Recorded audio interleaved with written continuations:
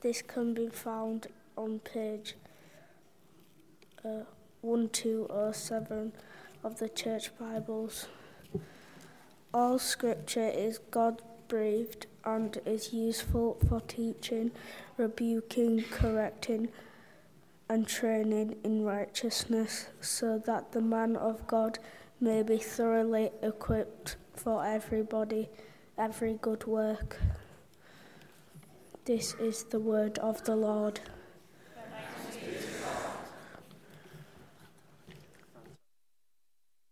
you so much, Jacob.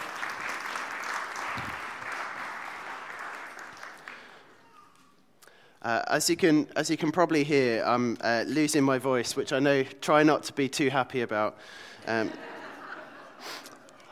Let's pray. Father God, we thank you that you've given us this book, the Bible, through which you've spoken to us and you show us who you are. And we pray that as we reflect on what we've just heard Jacob reading for us this morning, that you would be with us and speak to us through it. We ask it in Jesus' name. Amen. So since the start of the new year, we've been thinking as a church about how we can abide in Jesus, how we can root ourselves in him, and how we can allow his life to flow into us and change us from the inside out. And we've said that believing the right things alone isn't enough. We've got to work that truth down from our heads into our hearts if it's really going to change us and transform us. We only truly believe something when we act as if it's true. Now, I could hear lots of great discussion earlier, lots of things about people sharing the different Bible stories or verses or passages that have meant a lot to them. And so we're going to be thinking a little bit more this morning about the Bible. So we've been looking at different practices, different things that Christians do to help anchor us in God's presence and make us more like Jesus. So far we've looked at worship, we've looked at prayer, we've looked at time in silence and solitude, we've looked at community, and this week we're looking in particular at the role of studying the Bible. And one of our values as a church is that we want to be a church that thinks biblically. What does that mean? What does it look like for you and me in our daily lives? That's what we're going to be thinking about. And so in this time that we've got together, we're going to see three things about the Bible. We're going to see what the Bible is, what the Bible does, and what the Bible's for. And then I want to try and lead us in a bit of an exercise after that so that we actually put it into practice. So, first thing, what is the Bible? What is the Bible? Jacob?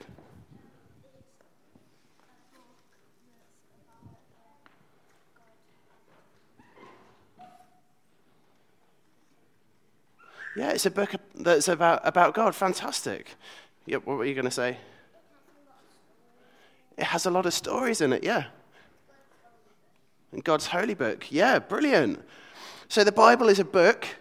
Well, actually, you know what? It's actually a library of books. But what kind of a book is it? Now, some people treat the Bible like God's manual for life that is just dropped out of heaven, right like that for us. Other people treat it like a bit of a theology dictionary, so to answer all of our questions about God. And still others kind of treat it like a grab bag of nice, inspiring quotes that give you the spiritual equivalent of a caffeine hit. But here's the thing, the Bible wasn't written as a rule book or a theology dictionary or a collection of inspiring sayings and stories. The Bible is, at its simplest, as Jacob said, a story. It's a love story. It's an adventure story. It's also, very importantly, a true story. In fact, the Bible isn't just one book, but a whole library of books telling one big story that leads to Jesus. But the Bible is also a very different kind of book from other stories that you might read, like Lord of the Rings or Harry Potter. The Apostle Paul tells us in the reading that we've just heard that the Bible is God-breathed. God-breathed? What do you think that means? God-breathed. Anyone have any idea? What might that mean? Inspired? Yeah. So, right at the back. Is it? Yeah. So it's a living word. Brilliant, fantastic. So the Greek word is theopneustos. Do you want to try saying that after me? Theopneustos. Very good. Brilliant. Well done. Do you want to come and finish this for me, Maddie? Literally breathed out by God. Now that's not saying that humans had no part in it, or that they were just just dictated to. But it's saying that the Bible comes from God, that God speaks to us through the Bible, and that's why at the end of the reading, like Jacob did, what were the words he said at the end, Jacob? Do you remember? He said, "This is the word of the Lord." It's how God speaks to us. St. Augustine, who was a Christian from about 1700 years ago, said that the Bible, the Holy Scriptures, are letters from home. Love that. Now think about the way that you read a letter or a card from a friend or a family member. And then compare that to how you read a letter from HMRC. You read them differently, don't you? So we mustn't try reading the Bible in the same way that we'd read a letter from HMRC. We try to listen for God's voice in what we're reading. A God who knows us and loves us and invites us, as we're reading it, to know him and love him better. So studying the Bible as a spiritual discipline means reading it like a love letter from God, addressed to you personally. Second, what the Bible does. So let's look at the next thing that Paul says about the Bible. He says that it's useful for teaching, rebuking, correcting, and training in righteousness. Now, I love the way that Eugene Peterson translates this verse. He puts it like this. He says, every part of Scripture is God-breathed and useful one way or another, showing us truth, exposing our rebellion, correcting our mistakes, training us to live God's way. That's what the Bible does if we let it. You see, when we find out the truth about who God is and what God's like, we're reading the Bible. But when God shows us the truth about ourselves, we're allowing the Bible to read us. And that's the challenge. That's what we're called to do.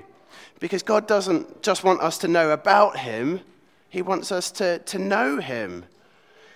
So there won't be an entrance exam on Bible trivia to get into heaven. St. Peter won't be standing at the pearly gates going, so can you repeat for me what John 3:18 says? No? Sorry, not allowed in. That's not how it works. God gives us the Bible so that we might know him and have a relationship with him. So we read the Bible first and foremost for not for information, but for transformation, to change us. Paul lists 4 things the Bible will do for us if we let it read us. First, it teaches us. It tells us the truth about God, about ourselves, about what a life well lived looks like. And it can do that because it is from God. So God tells us who God is, and God tells us who we are and what life's all about because he made us, and he knows why he made us. Second, the Bible rebukes us. What does that mean? Anyone? What does that mean? Jacob, did you have your hand up? What do you think rebuke means? Yeah, going from bad to good. Yeah. So the Bible tells us when we're going the wrong way. It reveals the ways that we've turned our backs on God and God's plan for human life, and when we've chosen to go our own way instead. It shows us uncomfortable truths about who we are. It shows us when we're in the wrong. And again, the Bible can do that because it's from God. And God is the ultimate benchmark of what's true. And third, the Bible corrects us. That is, it shows us where we've gone wrong. Now, if you're at school you've been doing some maths homework, and the teacher kind of puts a cross. I'm not sure. Are you allowed to do that anymore? I don't know. Next to some maths work that you've done. Is the teacher doing that just so that they can kind of gloat and say, "No, you don't know what 2 + 2 is"? Thank you, Russ. They're doing it because they're correcting your homework because they want you to get better. It's not going to be good for you to go through life thinking 2 + 2 is 5. That is going to hinder you somewhere down the line, probably pretty quickly. So God's aim isn't just to make us feel guilty, but to get us on the right track. And again, the Bible can do that because it's from God, and God knows everything. He knows what the right track is and whether we're on it or not. And fourth, the Bible teaches us or trains us in righteousness. Now, righteousness is a very churchy word, isn't it? Has anyone kind of used the word righteous this week in conversation? Did you say, that is a really righteous outfit you're wearing today? That burger I had last night was righteous. Anyone? There you go, I commend it to you. We don't really use it in everyday life, do we? So I like the way Eugene Peterson puts it when he says that the Bible trains us to live God's way. That's what it means. That's what righteousness means, God's way. So the Bible not only gives us a picture of what a life lived to the full looks like, but if we let it, it will show us how to experience it for ourselves. Why? Again, because the Bible is from God. And it's one big story that leads to Jesus, who both embodies that life lived to the full and who empowers us to live it. So third, what the Bible is for. Why does God give us the Bible? Paul tells us right there at the end of that reading, so that the servant of God may be thoroughly equipped for every good work. So God doesn't give us the Bible so that we can read it and go, "Oh, that's nice." God gives us the Bible so that it will shape our lives. God doesn't just talk about love in the Bible as a nice idea. God wants us to use the Bible to make us a kind of people who love him and love one another.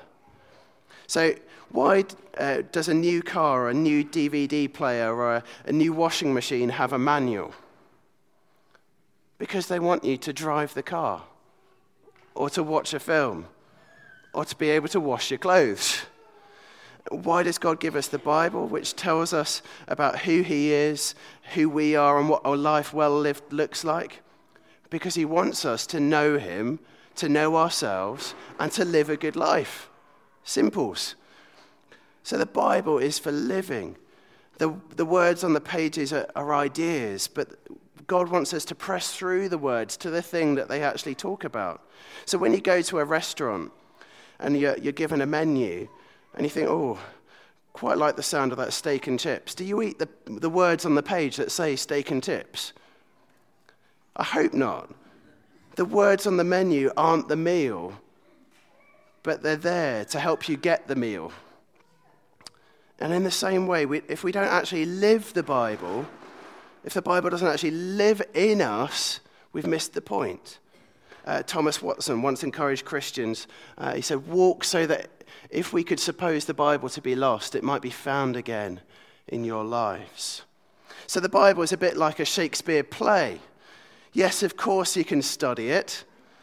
You can look at Shakespeare's rhyme and verse. You can analyze his choice of words and his use of metaphor. But it will only have its full impact when you see it performed, when it comes to life. One of the gospel writers, John, talks about Jesus as the Word made flesh. In other words, everything that God wants to say to the whole world in a person.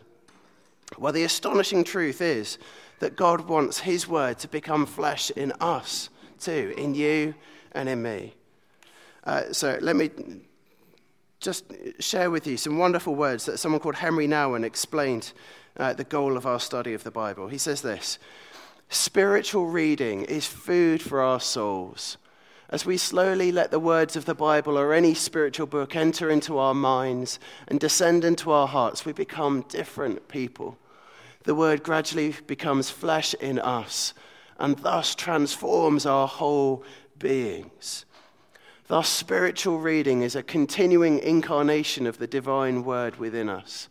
In and through Jesus the Christ, God became flesh long ago. In and through our reading of God's word and our reflection on it, God becomes flesh in us now and thus makes us into living Christ for today. That's the goal. So what is the Bible? The Bible is God speaking to us through one big story that leads to Jesus. What does the Bible do? It teaches us the truth about God, about ourselves, about the good life. It seeks to set us on the right path, and it trains us in the way of Jesus. What's the Bible for? The Bible is for living, to be experienced as a bright, burning reality played out in our everyday, ordinary lives. So let's pray. Lord God, we thank you for your words. We thank you for the Bible. Help us to hear you speaking to us through it. May it shape our lives, and may it live in us more and more today, tomorrow, and always. Amen.